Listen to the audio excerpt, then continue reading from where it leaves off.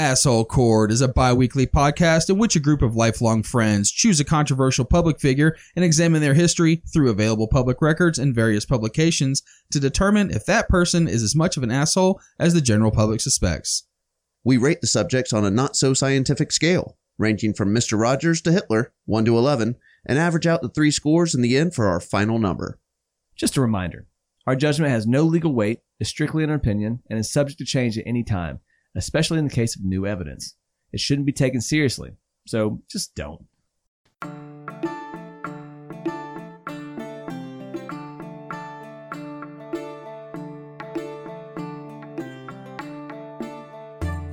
It's that time of year if you're an American. You get together with family and friends, eat a bunch of turkey, drink a bit too much, and probably argue about the election. Now, I personally love Thanksgiving. It might actually be my favorite holiday. Not just because it's easy and relatively cheap, but because I genuinely love a heavy-ass Chinette paper plate full of turkey and gravy, stuffing, and mashed potatoes. I like the crisp fall weather, the leaves turning, it's not too cold, not too hot. That being said, this is Asshole Court, and we aren't here to talk about things that I love. We're here to talk about the assholes responsible for a holiday that I love. The question is, were the Pilgrims actually assholes? Were they bloodthirsty theocrats with an insane mission to destroy or convert the natives of the New World? Were they ruthless amongst themselves, eating the bodies of those that perished that first brutal winter in the New World in order to not only survive, but also assume the life force of their Pilgrim compatriots? Or were they just a bunch of idiotic religious zealots that got way in over their head and got lucky in the end? We'll cover it all today on this episode of Asshole Court. Happy Turkey Day. Gobble, gobble.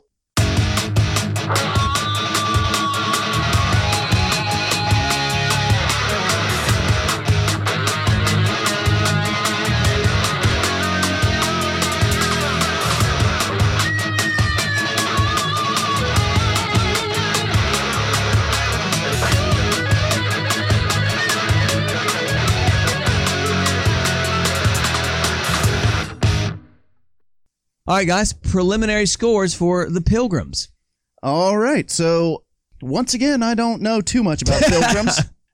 No, seriously. I just remember what we were taught like back in 4th and 5th grade about the Pilgrims. You know, they came over on the Mayflower? Is that? That is correct. All right, yeah, that's So you're operating from a very surface level here. Very surface level. Yeah, like, and I think that it was the Mayflower. I'm pretty sure it was the Mayflower. Once again, 4th and 5th grade. That was many, many moons ago, many Thanksgivings ago. True. And I didn't really pay too much attention back then anyway. So in my head, I think Mayflower, I think blankets with chicken pox on it. And that's about all I know. I don't think that the Pilgrims came over and were just like, hey, keep warm. They're going to die. But, you know, so I got to assume that they came over with the best of intentions, and I'm interested to find out what we learn here today. So I'm going to give the Pilgrims a 4.0. Okay. That's an initial asshole score. 4.0 for Buddy. So, yeah, pretty surface level for me as well. You can't help but think of, like, all the good things the Pilgrims did, right? They came over here. They started a lot of the civilization up north and made friends with the Indians, right? Because that's how Thanksgiving started. Yeah. Sure, we may hear a little bit more about that story today. Crashed right into Plymouth Rock. That's right. Yeah, you know. Which I always hear is like the biggest tourist trap in the world. Like everybody that's even up there, they're like, don't go see Plymouth Rock. It's just a stupid ass rock. Right. Like on the beach that says Plymouth 1620. Yeah. Oh, okay. So, you know, and the reason they came over was for religious freedom, you know, from most accounts, I guess I would say. I'm definitely interested to see what all kind of shenanigans went down. You mentioned in your intro read about eating people on the way over, so I'm curious about that as well. I'm also going very light for our Pilgrim friends to start with. I'm going to give them a 3.5. 3.5. Okay. And I suggested the topic. I honestly suggested it because it was more timely, more than it was like I had an axe to grind with the Pilgrims. But obviously, you know, if you are interested in history, then you know that the Europeans came over and really fucked some shit up for natives everywhere. And so my assumption was like, well, you know, the stories that we were told as kids usually tend to be, you know, through rose-colored glasses, like very generous to the Europeans that came over. And I blame the French. Yeah. Yeah, as was evidenced in Christopher Columbus episode. Yes, yeah. You know what I mean? Yeah, exactly. Yeah, we were like raised as like that Christopher Columbus was like a hero and stuff like that. So I made the assumption that we were going to get something very similar. So I found some of the stuff pretty interesting, and we'll get into that. But I would have said that I probably would have started off with the Pilgrims roughly in the range of a 6 because of my bias against European sort of, invasive acts. And also that they were like super theocratic and wanted like to establish like a Christian theocracy over here. Well, and they had the whole beginning of skinny jeans and like the capri pants. Again, just kind of doubles up a little bit of. They say it always cycles back, Yeah. I don't think jeans even existed then, did they? The Pilgrims wore capri pants. The stocking, the high socks, and puffy shirts. Yeah, they did have the Seinfeld puffy shirt. All right, with a 4.0 from Buddy, a 3.5 from Randy, and a 6.0 from Mikey, the Pilgrims pre-show asshole score is a 4.5. All right. You guys ready to learn about Pilgrims? Let's pack this musket and fire away. All right, so like we were talking about, every kid in the U.S. knows the story of the Pilgrims. It's like one of those pieces of Americana that are instilled into everyone as soon as they start school. I remember specifically being told the story, making the paper pilgrim hat, and eating a crappy school cafeteria meal of lukewarm turkey and gravy, stuffing, and sweet potato casserole. I like all those foods, except for sweet potato casserole, but when it's done poorly, it's really bad. As it was always done back in school. But the one thing that I did love back when we were in high school, rolls. All right. Mm-hmm. We always got rolls, with that meal, but we also got them throughout the year. Yep. And as upperclassmen, you were allowed to go back and get any of the extra rolls at the end of the day. And could? Oh, yeah. Oh, they'd bring the tray out and just put it on the table. Yeah. You never hung around much after lunch anyway. Usually, it's true. Me and Randy were there. Yeah. And yeah, I definitely ate my weight in rolls back in high school. Yeah. So interesting thing about stuffing too. Most people serve a cornbread stuffing, right? Mm-hmm. My mom, it's divided. It is divided. And my mom is from up north, and she makes a bread stuffing, and that's what I grew up on. And I'll eat that shit by the pound. Yeah. But I hype it up, and then somebody has it, and they're like, "It's okay." Yeah. You're like, "Well, fuck off. That's my mom's stuffing. It's the greatest ever." It becomes personal. I never had bread stuffing until I got with my wife, and their whole family does bread stuffing. We were on the cornbread side. We did. So in California, my grandmother that was from the South, though, so we did the Southern style where she would actually stuff it into the turkey and the giblet gravy, which was, I will get down on some giblet gravy. I just don't like the whole into the raw meat and then cook it. And it does seem weird. The but stuffing. Yeah. I mean, it seems strange, but it seems like the juices cook into it, which is really great. So. Yeah. I kind of like it. But to each their own. Personally, it doesn't bother me at all. But like I said, with the Pilgrims, most people don't ever consider digging any deeper into the story than the nice children's book version, which goes like this. The Pilgrims wanted religious freedom, so they leave England to head to the New World where they could worship like they wanted. They made it to Plymouth, they struggled a bit, then they made friends with some Indians who shared their food, boom, first Thanksgiving. Happily ever after, and cue numerous Americans bragging 400 years later about their ancestors having been on the Mayflower as if it's an accomplishment of some sort. Okay, but who are the Pilgrims? A lot of people get them confused with the Puritans. The other religious tight asses in buckle shoes and stupid hats that killed a number of innocent folks that they thought were witches. Is that like in Salem? Yes. Okay. They were sort of birds of a similar feather, but they weren't exactly the same. Like the Pilgrims were a very specific that came over here. Puritans were sort of just like, I don't know. It's the like Lutherans versus Catholics, right? Okay. Were they like kind of like the second batch that came over? Or? Well, the Salem witch trials happened, I believe, before this, right? Like it was like 1607 or something like that, maybe. Or maybe that's Jamestown, I'm thinking. I'm not sure. They're very similar, but they're slightly different. However, the look is always the same. They have those big dumb hats with a gold buckle, and I don't even know if that's what they actually look like. But like I said, they were both Jesus nerds with no sense of humor, but the Pilgrims are a little bit different. Pilgrims were effectively formed in 1605 when John Robinson, Richard Clifton, and John Smith decided to break away from the Church of England. They were one of the OG non-denominational churches. They didn't want any of the traditions or overarching power structure that came with the Church of England. And I mean, I get it. Who wants to have to ask permission from a church leader? If I want to use jalapeno Cheetos for the Holy Sacrament, I'm just going to fucking do it. Don't want to send the boat back home to clear it and make sure it's all right and then, wait for that answer. Well, and you don't want to have to keep kicking that money up further. That's all I'm saying. Mm-hmm. It's buck stops at the top when it's your own little church, but when you got to keep kicking it up to a bigger hierarchical setup, then maybe it's not the greatest. Not to say that they were obviously greedy. I'm just saying that had to probably play it into it a little bit. But the Pilgrims weren't the first separatists from the Church of England at all. There had been others, like the Brownists, who were founded by Robert Brown, and they had broken away and paid some pretty steep prices for doing so. In 1559, the Act of Uniformity went into effect, and a fine was issued for anyone that missed Sunday or Holy Day service. The fine was 1 shilling, or roughly $30 today, for every service that you missed. Oh, wow. I would have had like a weekend at Bernie's, like proxy, like sit in the church altar for me. Yep. The problem is that a lot of people would just rat your ass out back then, or they probably would still now. You know what I'm saying? This is true. Those goddamn church snobs. Yeah. I think they're so much better than everybody. Yeah. They're like, why aren't you showing up to this building so that we can worship the Lord and get your money? That's it. In 1593, a harder law was passed. It was called the Seditious Sectaries Act. And this law allowed for the imprisonment of the separatists. So, yeah, it was pretty shitty to be a separatist at this point. There's no way around it. And that was in England, right? The separatist law. This is England, okay. Yes. Around the turn of the 17th century, some separatists felt that they may have had some kind of way of fixing everything because they were betting that King James, of the King James Bible fame, was going to be cool with all the Christians. This King James was like a really religious dude. Like, he was all about Jesus, which is why he spent a lot of time like reworking the Bible. Right. And it has the most famous edition of the Bible, the King James Bible. Yep, exactly. Exactly. But it didn't quite work out that way. And in 1604, the Hampton Court Conference refused to make any concessions with the separatists. In fact, the new Archbishop of Canterbury, who's basically like the Pope of the Anglican Church, his name is Richard Bancroft, and he launched an all-out campaign against the separatists. Puritans, Brownists, Pilgrims, whatever, dude. And Bancroft wasn't going to have any 17th century hippie Jesus freaks off doing their own thing. No, sir. When it came to worshiping the dead and then resurrected son of a sky wizard, it was time to get in line with the church set up strictly so that Henry VIII could legally bone a chick he wasn't married to at the time. Ah, yes. That's basically what the Anglican Church was. Yeah.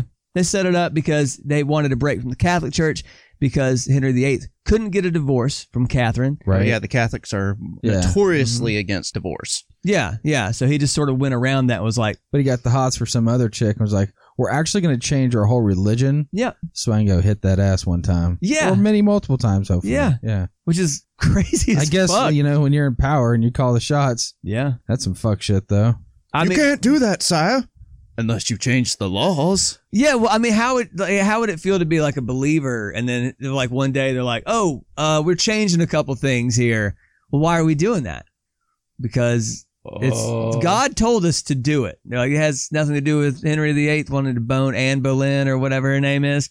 I just can't imagine, like, at what point do you start doubting like the entire church when they just like shift gears, like, we're doing a rebranding. Yeah. It's New Coke. Anyways, Bancroft suspended hundreds of ministers, fired some others, and this is really where the Pilgrim story begins. Robinson, Clifton, and the crew made a promise to God at this point to, quote, walk in all his ways, made known, or to be made known unto them, according to their best endeavors, whatsoever it should cost them, the Lord assisting them. And I just want to point out here that these guys are all like, quote, we'll do whatever it takes to worship you, our all-powerful, omnipotent Lord.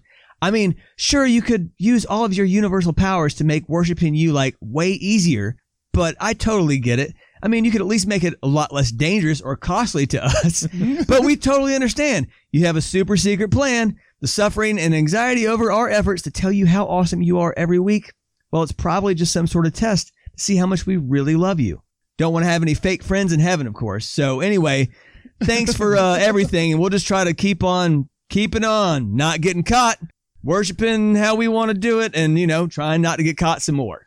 And you're going to put the right leaders in charge to make sure everything goes smoothly, right? It's such a weird mindset to be like, wow, this is really hard when if this dude really just wants us to worship him, then he should, make the pathway a little bit easier. Yeah. The best plan to worship without getting arrested or fined was to escape the reach of the Anglican Church entirely. And luckily for them, a fellow separatist with some international ties took a shine to the desperate little bunch. A former diplomatic assistant to the Netherlands, William Brewster, took a great risk and allowed the Pilgrim leadership to meet and offer church services at his home, where he was living as a postmaster at the time. And he also had ice cream shops on the side, right? William Brewster. That is true. Yeah. He did. Yeah. Sometimes of Brewster's fame. And sometimes there was a Nathan's there as well. Brewster's and Nathan's, yeah. Just a little bit before the Stone Cold Creamery. That's right. Stone Cold Creamery. It's true. All of that is true. He was also talking to them about heading to another land where they could live free of religious persecution and worship freely. I'm talking, of course, about the Netherlands. Oh. Not the New World at all. Yeah. Another land called the Netherlands. Yes, exactly. Amsterdam, to be specific. While most people nowadays go to Amsterdam for the freedom to worship casual drug use and prostitution, back in those days, it was a haven for folks fleeing the Anglican Church. And after a while, somewhere around 1607, John Smith and crew floated on over to set up shop in Amsterdam. I've been to Amsterdam, and I'll tell you what, it is probably one of the coolest cities in the world I've ever been to. Yeah. I got to go to Europe a few years ago. Saw London, Paris, Manchester, all of it. Went to Amsterdam for 3 days. Holy shit. And it's not just because you can go into the head shop and buy weed and sit there and smoke it. And that's a bonus. That's just a bonus. It's for the red light district. Yeah, the prostitutes. Funny enough, we got to the head of the street and just looked down and that's where the hookers are. I was with my wife, so obviously we're not going down the red light. Down? Special? No? All right. Half price for a couple. But just the city itself is cool as fuck, man. It really is. All the canals that kind of make up the city center. You got the art history. I'm not a huge art buff, but, I went to the Van Gogh Museum, Heineken Brewery. And, granted, I was faded the whole time I was there, but, man, we had a great time. Amsterdam is a dope city, for sure. Well, that's why the Pilgrims went. That's right. They wanted to go to the Van Gogh Museum. They wanted to bring their wife in for the 2-for-1 special with the prostitutes. That's right. Red Light District. They wanted to smoke a bowl in a coffee shop. They heard all the reviews and were like, we are sold. Yeah. You know what was kind of a letdown was the Anne Frank house.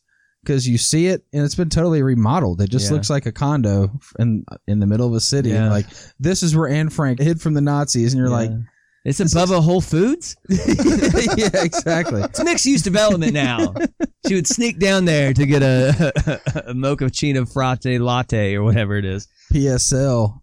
Some cake pops. That's right. It's the Pilgrim episode. It's a pumpkin spice latte she was after. That's right. Yeah, so they go over to Amsterdam, and upon finding out about Brewster, the guy who was the ice cream magnate, ice cream magnate, and the one that was sort of clued them in on going to the Netherlands, after they found out about his super secret separatist roots, his aiding and abetting of non-Anglican Jesus worshippers, the Church of England was super pissed. They had him burned at the stake in front of his friends and family and high school class. Ouch. I'm totally kidding. They gave him a fine of £20. Roughly $8,000 today. Oh, yeah, and they didn't really even give it to him. They fined him in absentia because, that's right, he was over in Amsterdam with the rest of his homies. So... when we see you next, you owe us. Yeah. We'll get your money sometime there, Brewster.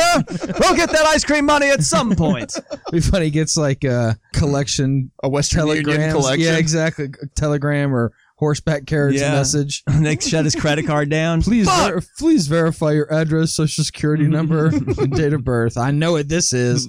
I'm not signing for that. Yeah. You've been served, Mr. Brewster. Anyways, the Pilgrims lived in Leiden, Holland. But it wasn't super easy because apparently not everyone in a church group can actually make money by starting a church group.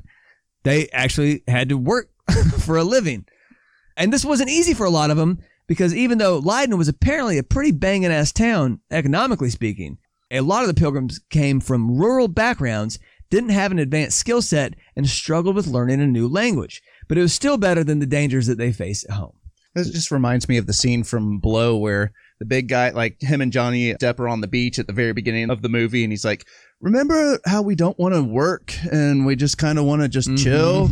You know, we could sell weed and that would pay for everything. That's true. And they're like, hey, you know how we don't really want to work and stuff? We could just start a church and we won't have to do anything. Yeah, they could have sold weed, a weed church.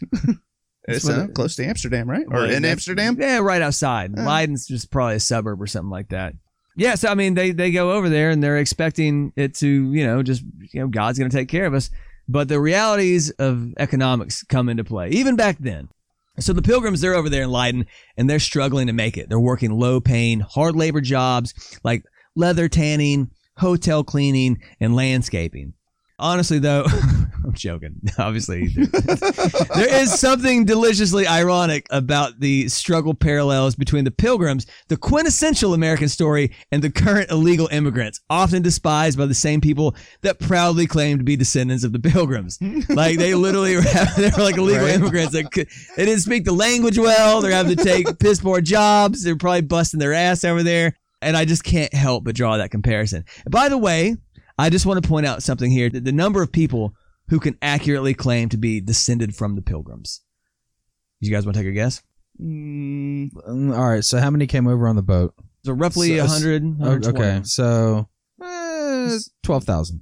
According to an AP article I found, there are an estimated 10 million living Americans and as many as 35 million people worldwide who descended from the Pilgrims, according to the General Society of Mayflower Descendants. Oh, wow. So if you ever meet somebody that actually brags about being descended from the Mayflower, tell them to get fucked, because it's like they're 1 out of every 10 people in the country. Oh, I was way off. Yeah. Yeah, I found that in an AP article, and I was like, "Wow, I didn't realize that. I knew it wasn't that special." Yeah, my grandfather used to tell us that when we were growing up. He's probably it's honest, but who gives a shit? Again, you didn't do anything. It's a chain of fucking all the way back 400 years. Good for you. Hey guys, real quick, if you're liking the show, do us a favor and give us that sweet 5-star rating on Apple Podcast or whatever platform you're listening on. It does make a huge difference. Now, back to Asshole Court. But Robinson and Smith and crew did help out and offer some accommodations to these struggling pilgrims. A number of them spent up their savings, though, and sadly returned to England. And the pilgrim leaders were noticing that the ones that were still around were aging very rapidly, probably part of the stress and the hard labor thing. These two things weren't exactly great PR for the pilgrims, because not all the pilgrims came over to Amsterdam. They were like, we're going to go over here. It's going to be great. First wave. Yeah, first wave. They're like, you guys put your money together, and when you're ready, you come over. Well, if people start coming back and being like, it's hard as fuck, man. I don't speak the language. They keep talking about building a wall to keep me out. I'm just kind of dumb. I don't get it. Yeah, I mean, God, all I have to do is just collect piss to tan leather all day. That's These what I do. These motherfuckers are making shoes out of wood. Yeah. I got to cut down the trees. Yeah. And even the ones that were staying were coming back, and they're like, God damn, John, you look like shit. Oh, yeah, I can't wait for my day off sometime 3 years from now. Yeah. He's like, man, these hours are killing me, but, at least I'm able to worship the Lord when I'm not falling asleep in the pew. Yeah, so nobody wants to go to a place where you're going to work yourself to death, work yourself old, or become broke, right? Worse still, the children of the congregation were definitely not looking to hang around once they became of age to make that decision. They were leaving in droves. The leadership lamented their departure, stating that they were being, quote, drawn away by evil examples into extravagance and dangerous courses. Fucking Snapchat and Instagram had them wanting more. That's it. And the music, man. The music always gets the youth. That's right. Always these punk-ass kids not understanding what's good for them. You know what I mean? Just work yourself to death for the Lord. Jesus Christ, what's so hard about that? So by 1617, Pilgrim leadership was all like, man, fuck Amsterdam. We got to find a better place, or at least a place where it isn't so easy to get back to England. I mean, it's just like a fucking day's boat ride away. Yeah, it ain't far. The New World seemed like a pretty reasonable option at this point. All the way the fuck over there, rugged, wild, and full of reasonably angry natives. No way could quitters of their punk-ass kids get back to comfy old England from there. Plus, they could convert those natives to their church. Win-win. But where in the New World? First, they considered Guyana. For real. The same exact location where 350 years later, Jim Jones would lead his congregation for their religious utopia. Anyway, beyond that interesting coincidence, it's just kind of funny to imagine tropical pilgrims. They would have had a completely different outfit, wouldn't they? They would. And what would that look like? The first Thanksgiving with mangoes and roast iguana, drop in the drab black and white, get up for more reasonable clothing in the tropics like flip-flops, shorts, and a Tommy Bahama Aloha shirt. This hat too hot, man. He said, if I'm not from the beach, if I'm not from Jamaica, why would I be wearing this hat? Yeah, boy. There were other options, though. Virginia, for instance, that they considered, like Randy alluded to earlier. After all, Jamestown had proven that permanent settlements could be established, and they could probably set up decent trade lines with those colonies as well. Yeah. But they were concerned that if they were too close to the English settlements of Virginia, they might be considered part of those English settlements, and the political climate might be identical or at least very similar. Yeah. Yeah. They were leaving England to go right back to England, Right. pretty much. Pretty much. And ultimately, they settled on a pretty large piece of property at the mouth of the Hudson River, very near in proximity to the new Dutch colony of New Netherlands and what is now known as New York City. New York City, that's right. They were pretty stoked on this since they felt the Dutch were more deferential to their particular flavor of Jesus Christ fandom, and they had the luxury of being near an established colony that they could trade with and stuff. Robert Cushman and John Carver were sent to England to solicit a land patent with the London Company. Their negotiations were delayed because of the conflicts internal to the London Company, but ultimately a patent was secured in the name of John Wynkob in June of 1619. Now the congregation was ready to head to the New World and establish Jonestown. I mean, not Which Jonestown. ironically has its massacre anniversary just like a week before Thanksgiving. Yeah, November 18th. That's right. That sounds like a Stephen King novel. Like that, there's this haunted place in Guyana that absorbs religious zealots and tries to kill them. Somehow the pilgrims escape though because this boat fucked up or something. Anyways, yeah, it's not Jonestown. It's whatever they're going to call it. The original plan for transport actually included 2 ships. There was the larger and more famous Mayflower, which they leased for transport and exploration purposes. And then there was the Speedwell, which would serve as a transport for some pilgrims from Holland to England and then on to the New World, where it would be used as a fishing vessel. You got to have some source of income over there, right? So they were planning on doing some fishing. And Trading with the Dutch at that point, I guess. Yeah, I guess that would be around there or something like that. I don't know. It's just funny to hear the business strategy for the pilgrims. You know what I'm saying? As when you're a kid, it's just they just wanted to worship Jesus in the woods. They just wanted a place where they could just get away from everybody and praise his name. But they're actually signing leases for ships and just trying to establish revenue streams. Which makes actually a lot more sense as an adult. You're like, Right. okay. Hey, Yeah, all right. this actually does make sense. Yeah. Not everybody could make it, though, because the time frame was short and money was tight for many of the church congregants. Remember, they were going broke by working their ass off in Amsterdam. Yep. So they decided on sending the youngest and strongest to establish a settlement, and then later on they would send for the older, weaker members once the colony was more viable. But as soon as the Speedwell had departed the Netherlands, it began taking on water. Uh-oh. Yes. That's not good for a fishing boat It's or a not. travel boat. They made it to England, but decided that the Speedwell was a real piece of shit and unlikely to make the voyage, like trying to take a decrepit 85 Buick cross-country nowadays, I guess. Oh, yeah. Interestingly enough, William Bradford thought that the leaking was caused by crew members who had intentionally overmasted the ship, putting unnecessary strain on the hull and causing the leak. So yeah, it sounds like the ship might have been internally sabotaged to allow some crew members to avoid their year-long commitment to the Pilgrims. They're like, let's just put a big, giant fucking mast on this thing. That meeting happened. Right. They're like, It's like me, Randy, and Mikey Pilgrims were like, man, we're not getting stuck with this shit. No. What can Yeah. we do to sabotage this? We're going to England. We're not going to do this. yeah, that's probably what happened. Like some of them were like, let's figure out how we can get back home. I'm broke as shit. And I'm tired of tanning leather and using leaf blowers all And day. my girl's still in England, so Mhm. I miss out on that too. Yeah. But yeah, so I mean, it sounds like it was pretty much a sabotage job. So the Pilgrim Party was pared down from 120 to 102, from 2 ships to 1, and they departed England in September of 1620. The voyage started out quite nicely, but just over halfway to their destination, they came under strong winds and storms, which caused a main beam of the ship to crack. Uh-oh. It was apparently bad enough that a number of the crew were like, fuck this shit, dude, let's go home. They were actually further away from England than they were the New World, and they were still like, let's just go ahead and Oh, let's see if we It's can a go sign. back. Right, This is yeah. a sign from God. Turn Mhm. around. Yep. But ultimately, they found a big-ass iron screw and repaired the ship enough to get them to the finish line. I like to think of the Mayflower pulling into the final stretch like the Griswold station wagon pulling into Wally World on vacation. Sorry, folks, park's closed. So they found the 1620 equivalent of duct tape and Yes. fixed Yeah. it, and Yes. we're like, we're gonna make it. Just a big-ass iron screw. Hey, I got an idea. You see that 4-foot-long iron screw that we don't know what it even does? Let's try that out. Like a lady pulls it out of her fucking Puritan purse or whatever it is. How about we try this out? It's fucking crazy. All things considered, it was a pretty successful voyage with only 1 crew member and 1 passenger perishing. Huh. Oh, Is that pretty good by those standards or by those times? I remember reading People's History of the United States of America by Howard Zinn, and it started out, he pulled like original source records from ships that were coming over, and it was a brutal voyage. Almost every single time. Like there was one passage that was in there where somebody, this, like I said, this is firsthand, like contemporary reports. Yeah. And they were talking about like there was a woman that was pregnant and she got sick and was like, just wouldn't shut the fuck up. And they just chucked her out of a porthole. Yeah. Oh. Yeah. They're like, just can't even deal with this shit, man. See ya, bitch. You get to drink from the portal hole. Yeah.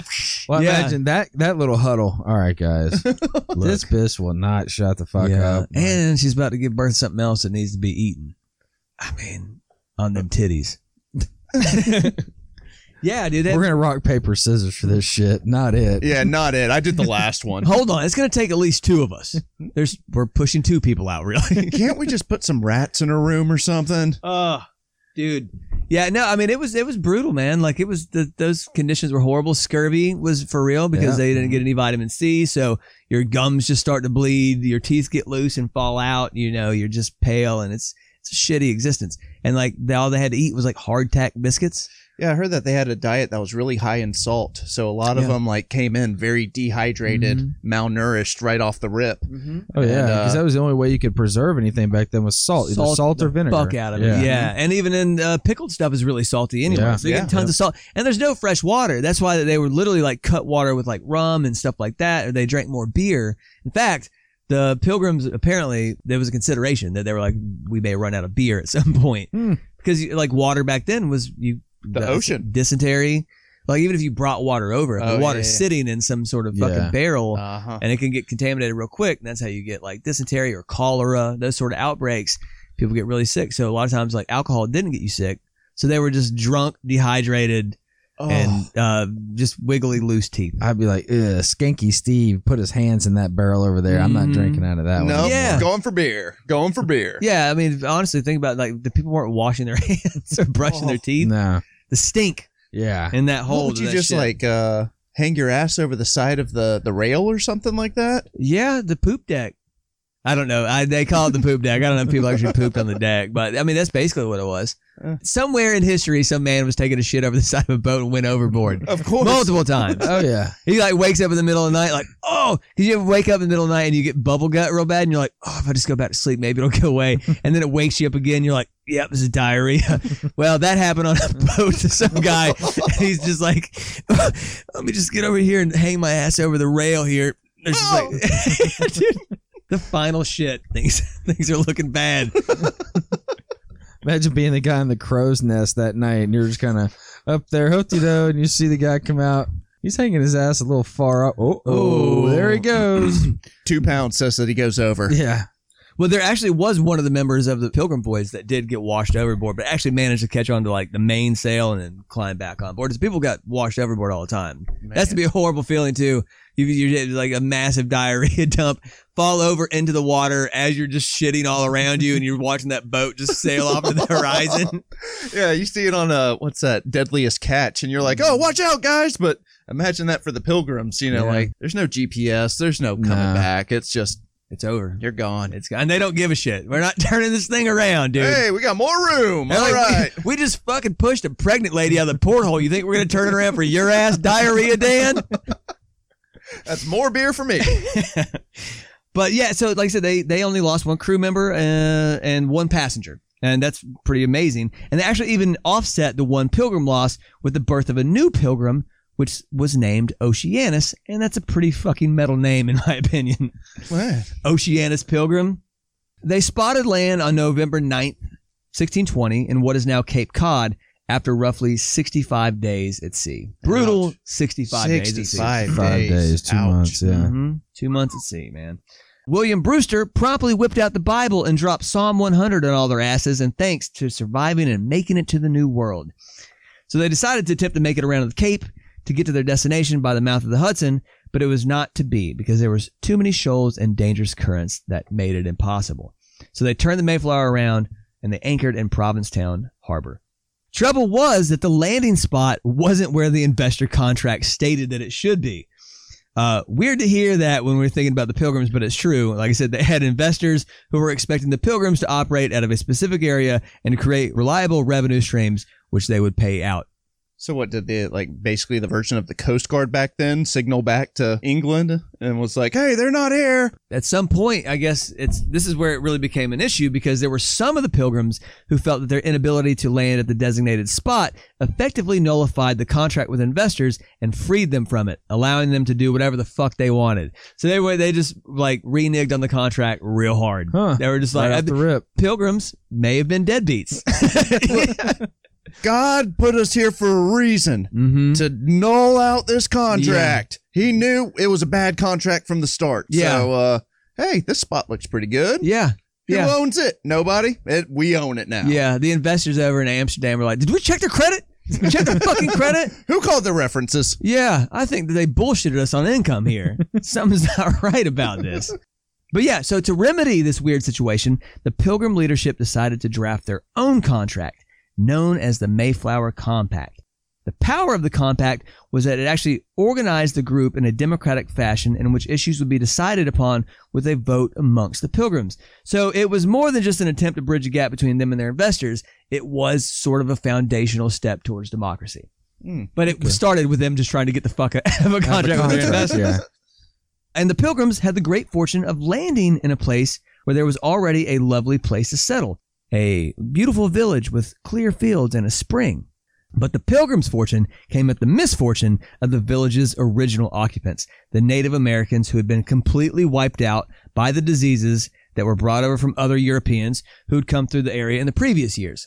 So, like, they had kind of retreated to this area, and they were like, we're going to regroup and regather here. And then all of a sudden, the Pilgrims come in like, hey, hey, hey, hey. No, what had happened was the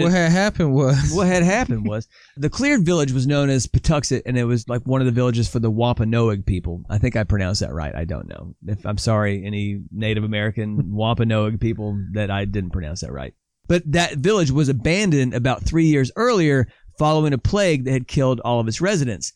The Indian fever is what they called it, quote, Indian fever, involved hemorrhaging and is assumed to have been fulminating smallpox. The outbreak had been severe enough that the colonists discovered unburied skeletons in the dwelling. So what a lot of people don't realize is that when Europeans came over, like a lot of people have the sense in their mind that like they came over and we just came over and just started killing wantonly, like shooting them and whatever. But the vast majority of the death came from smallpox. Yep. Yeah, they were. I mean, the Diseases. Indians were isolated here. They didn't have any kind of those European diseases or any exposure Correct. to it. So, like, it was the COVID of back then. Yeah, it's true. But even deadlier because you don't even have any sort of like medicine at all for it. And I read a really great book called 1491, which is just a fantastic read. If you ever want to get an idea of what the actual settlement was like here before any Europeans came over. And according to that book and what I was reading, like some of the estimates are that 90% of native populations were wiped out by disease. 90%, 9 out of 10 people.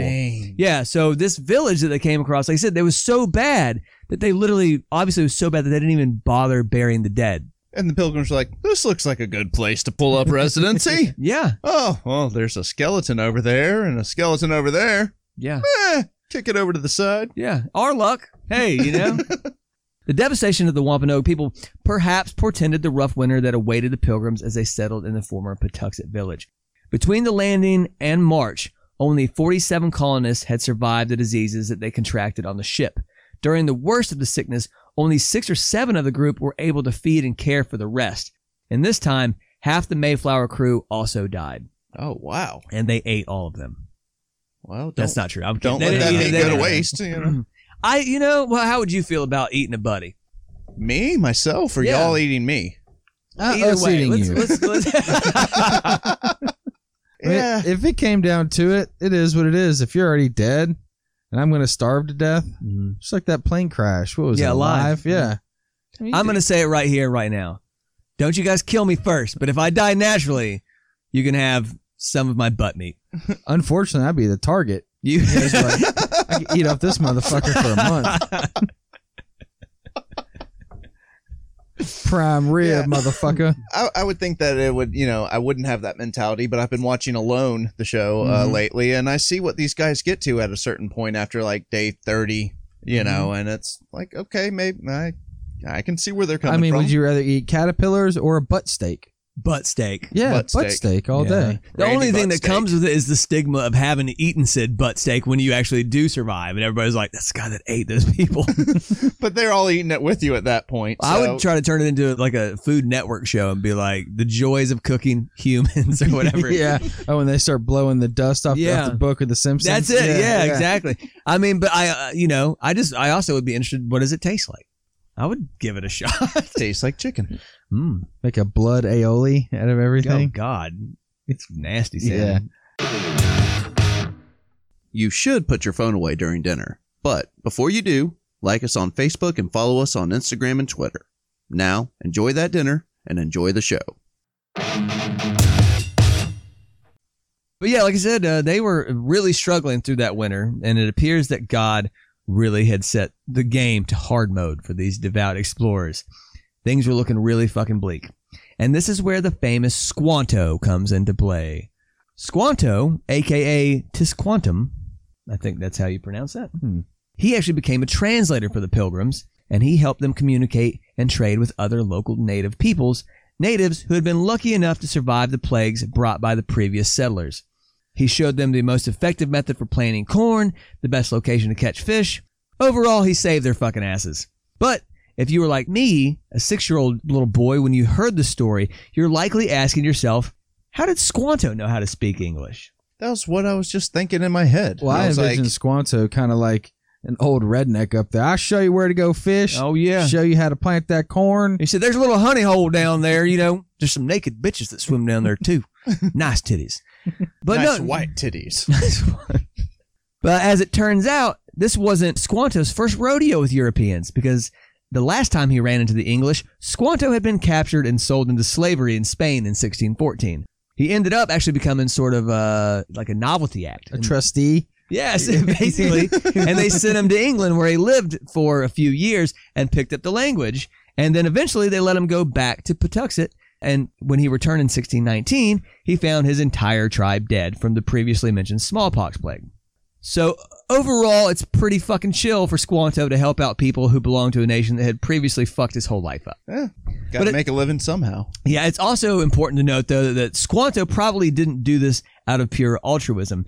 The reality was that because the Wampanoag tribe had been annihilated, Squanto didn't really have a lot of backing when he returned to his hometown, and there were other tribes nearby, like the Narragansett, that hadn't been hit as heavily by the plague and thus had more power due to the circumstances. And those guys weren't chill either. So, everybody's like, oh, dude, they were super peaceful with each other. Fuck no, dude. Those tribes were constantly at war. So Squanto and some other remaining Indians needed allies to survive themselves from the Narragansetts. So they waited until the Pilgrims were good and starved out, and therefore much less dangerous to approach them in form of coalition of sorts. Yeah, he was like the original wolf that got accepted in to the tribe, and that's how we got dogs and stuff like that. So he was like, those dudes can probably help us out, man. He was like, they're dangerous right now, but let's give them a couple more weeks. That one looks like he's about to start. Yep, he just dropped. All right, we got a couple more there. There's about 15 of those fuckers left. Let's let all the big ones drop. Yeah. Their wives are kind of hot. I like white women. Yeah, he had a white women magazine. Squanto, popping a squatto. Popping a tinto. Mm-hmm.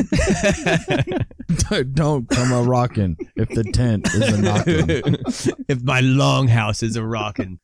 Because Squanto had shown the Pilgrims the best way to plant corn, they ended up with a pretty successful harvest in 1621, and they decided that they would throw a 3-day throwdown for their new native homies to commemorate the fact that not all of them had fucking starved to death. Yeah. They had turkey and dressing and mashed potatoes and sweet potato casserole, and they got mildly drunk and they argued politics with each other until it got uncomfortable enough that they excused themselves to do the dishes, and then they drank more and they watched a meaningless game between the Bears and the Lions, and they fell asleep on the couch. Now, seriously though, the first Thanksgiving looked a little different than it does today. There was no mention of turkey being at the 1621 bounty, and there was no pie. See, settlers lacked butter and the wheat flour for a crust anyways, and they had no oven for baking. What is known is that the Pilgrims harvested crops and that the Wampanoag brought 5 deer. So venison would be more accurate. Oh, yeah. That makes sense. Yeah. Not as appealing, though. Yeah, venison is like hit or miss. It's hit or miss. It is. Yeah, but back then, I mean, that was the steak of the day, I'm guessing. So yeah, any food you get is gonna be good. Like I said, they were just eating at their that point, pilgrim butt. So yeah. I'm tired of eating John Smith's penis. I got the penis last time. I don't want it again this time. Chewy. Oh, don't kiss me. You've got penis breath. I don't want to eat the balls. I'm already fertile. All right. Have you guys ever had bull testicles? We've all had penis breath, don't lie. No, have you ever had like bull testicles? Rocky Mountain oysters? I've never had the Rocky Mountain I tried them out. oysters. I tried them out like a couple years ago when I was up in Charlotte, and we went to this restaurant where they were all like, "Oh, we do." Yeah, it was like bone marrow, and I was like, "Fuck it, let's try it all." They taste like chicken McNuggets.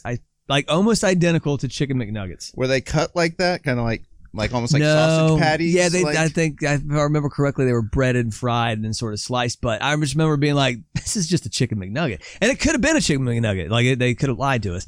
So I'm just saying, like if you had to eat John Smith's balls, maybe it wouldn't be so bad, depending on how you're eating them. The menu may have also included cornmeal, pumpkins, succotash, and cranberries. There were also no sweet potatoes in North America at the time. Side note, Pilgrims would not have eaten any potatoes anyways because Europeans believed they were poisonous at the time. What? Dumb as fuck. Oh, man.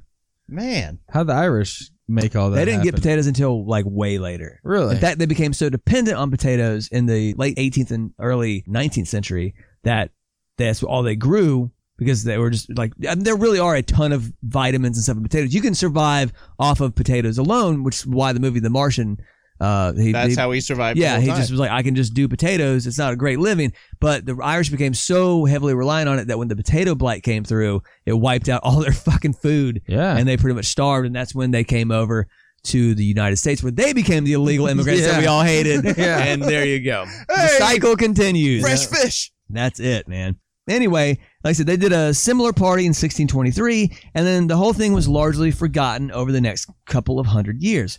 Forgotten, you say? Well, why do we make such a big deal about it now? Well, a couple things occurred in the 19th century that solidified the first Thanksgiving as an American holy day. In 1856, a 200-year-old copy of William Bradford's Of Plymouth Plantation, 1620 to 1647, was found in an English library, published widely, and became popular. Perhaps inspired by the new bestseller, Henry Wadsworth Longfellow published his poem, The Courtship of Miles Standish, and it became the equivalent of a new Drake single on Spotify. Monster hit, right? And finally, as Plymouth fever took over the country in 1863, at the height of the Civil War, when a divided country sorely needed an origin story of faith and unity, Abe Lincoln makes Thanksgiving an official national holiday, a kind of thank you for the Civil War victories in Vicksburg, Mississippi, and Gettysburg, Pennsylvania. And honestly, up to that time, the first Thanksgiving arguably didn't even take place in Plymouth at all. There was one that was in Berkeley Hundred in Virginia, and that took place in 1619. Although the Washington reported that the meal probably was a little more than oysters and ham thrown together. So can you imagine Thanksgiving now where you just get a bunch of oysters and ham? No. I've seen Thanksgivings I mean, with just a ham. I've seen the you know. ham, yeah. Yeah, I've seen turkey. ham, but oysters, then it becomes like spawn divots where people get sick and die. Let's see. And then there was another one that took place decades before that between Spanish settlers and members of the Siloy tribe, where they broke bread with salted pork, garbanzo beans, and a mass in 1565 Florida, and that's according to the National Park Service. Interesting. Yeah. So it's kind of sounding like Thanksgiving's more of like a Hallmark holiday. Yes. It happened, but like it was pretty commonplace to have like a harvest feast anyways. Right. It was just that this story sort of caught fire 200 years after the fact, and then it's become a piece of like Americana. But like a lot of people that you talk to now are look at it as like the foundational, like one of the foundational pieces of America, although it's forgotten till way past the fact. Yeah. I mean, that's the idea that pops into your head is, the cartoon Pilgrim sitting there at the table with the cornucopia and, like that you think that happened back in the 1600s and, everybody got along and it was just. And I thought it was like a continuing tradition. Like I thought, every year they would have this. No, turns out. No, it's funny because you actually, I read further into it, but I wanted to pare the show down to just Thanksgiving pretty much.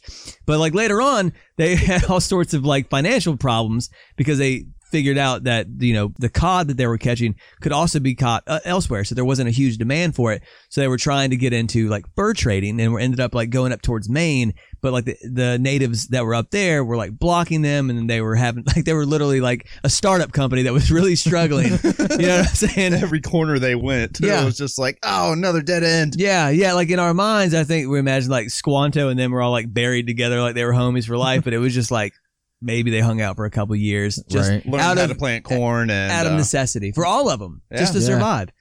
So there you go. That's the Pilgrims and the first Thanksgiving. Interesting. Wow. Interesting.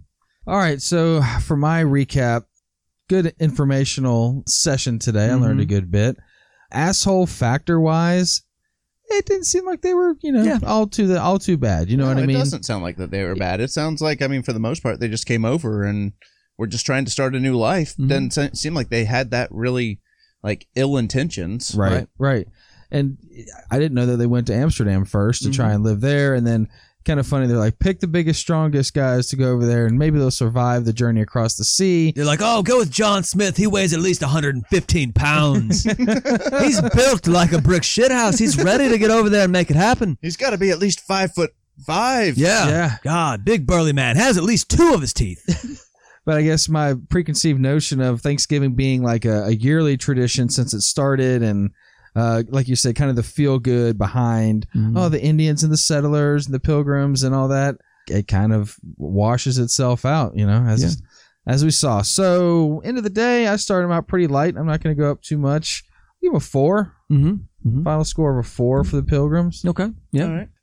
I think I'm going to backtrack a little bit. I gave them an original score of a 4.0, but after hearing everything, it just sounds like they were, just trying to have a better life, maybe escape a little bit of religious, not persecution per se, but just religious dominance. Freedom. I guess. Yeah. Freedom, yeah. And they could have had it in Amsterdam, but they just didn't. Like, people kept leaving their church, so they were like, we got to figure something else out here.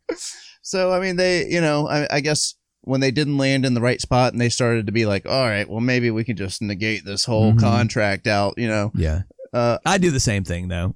I got to imagine that wasn't everybody like had that idea all at once. I think that was more like an idea that was had, and then it started to kind of catch fire a little bit more. So then everybody pretty much said, fuck it. Why this not? Is where we're at. Yeah. All right. Yeah. Who's going to come after us? We got to survive over here. And like Mikey was saying, why do we got to keep on kicking up when we're getting the shit kicked out of us already? Yeah. It's kind of like when you buy a new car, then you drive like 7 states over and just stop paying your bills. Come and get it, asshole. I moved to Texas specifically because the laws are real tough for you to come get my shit, motherfucker. Bring it, motherfucker. So I don't really see them as assholes. I look at them as survivors, and maybe ill-informed, but they had high hopes and just kind of got their asses handed to them, sounds like, especially after that first winter.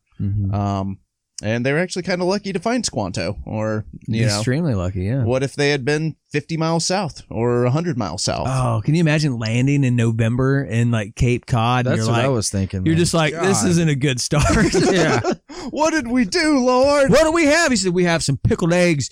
We have some hardtack biscuits, and we got John Smith's penis. So, I started them off with a 4.0, but I'm going to roll them back to Randy's initial score, and I'm going to go with a 3.5 as a final asshole score for the Pilgrims. Okay. And I started them out with a 6 because of my biases. And I ultimately came to the same conclusion. I was like, man, they just sound like they were just a poorly planned startup business. There's some bullshit in there for sure. But like I said, they didn't actively go out and try to kill natives that I'm aware of. I'm sure there were some skirmishes later on or what have you. So yeah, I'm going to roll it back. I'm going to roll back 2. I'm going to say that their standard asshole level of a 4. I'm going to go with a 4 as well. And, there you go. Whereas Christopher Columbus was a complete monster compared to the stories we were told.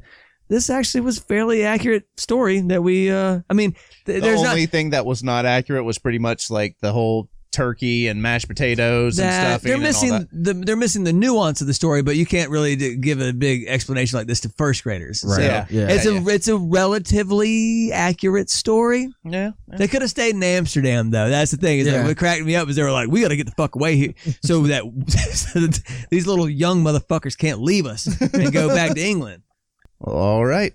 with a 4.0 from Randy, a 3.5 from Buddy, and a 4.0 from Mikey, the Pilgrims' final asshole score is a 3.83 repeating. Okay, that's the lowest we've had. I think. Yeah, I think that's so. really low. So The Pilgrims are the lowest assholes we've had. That's it. while Christopher Columbus was the highest asshole that we had. Yeah.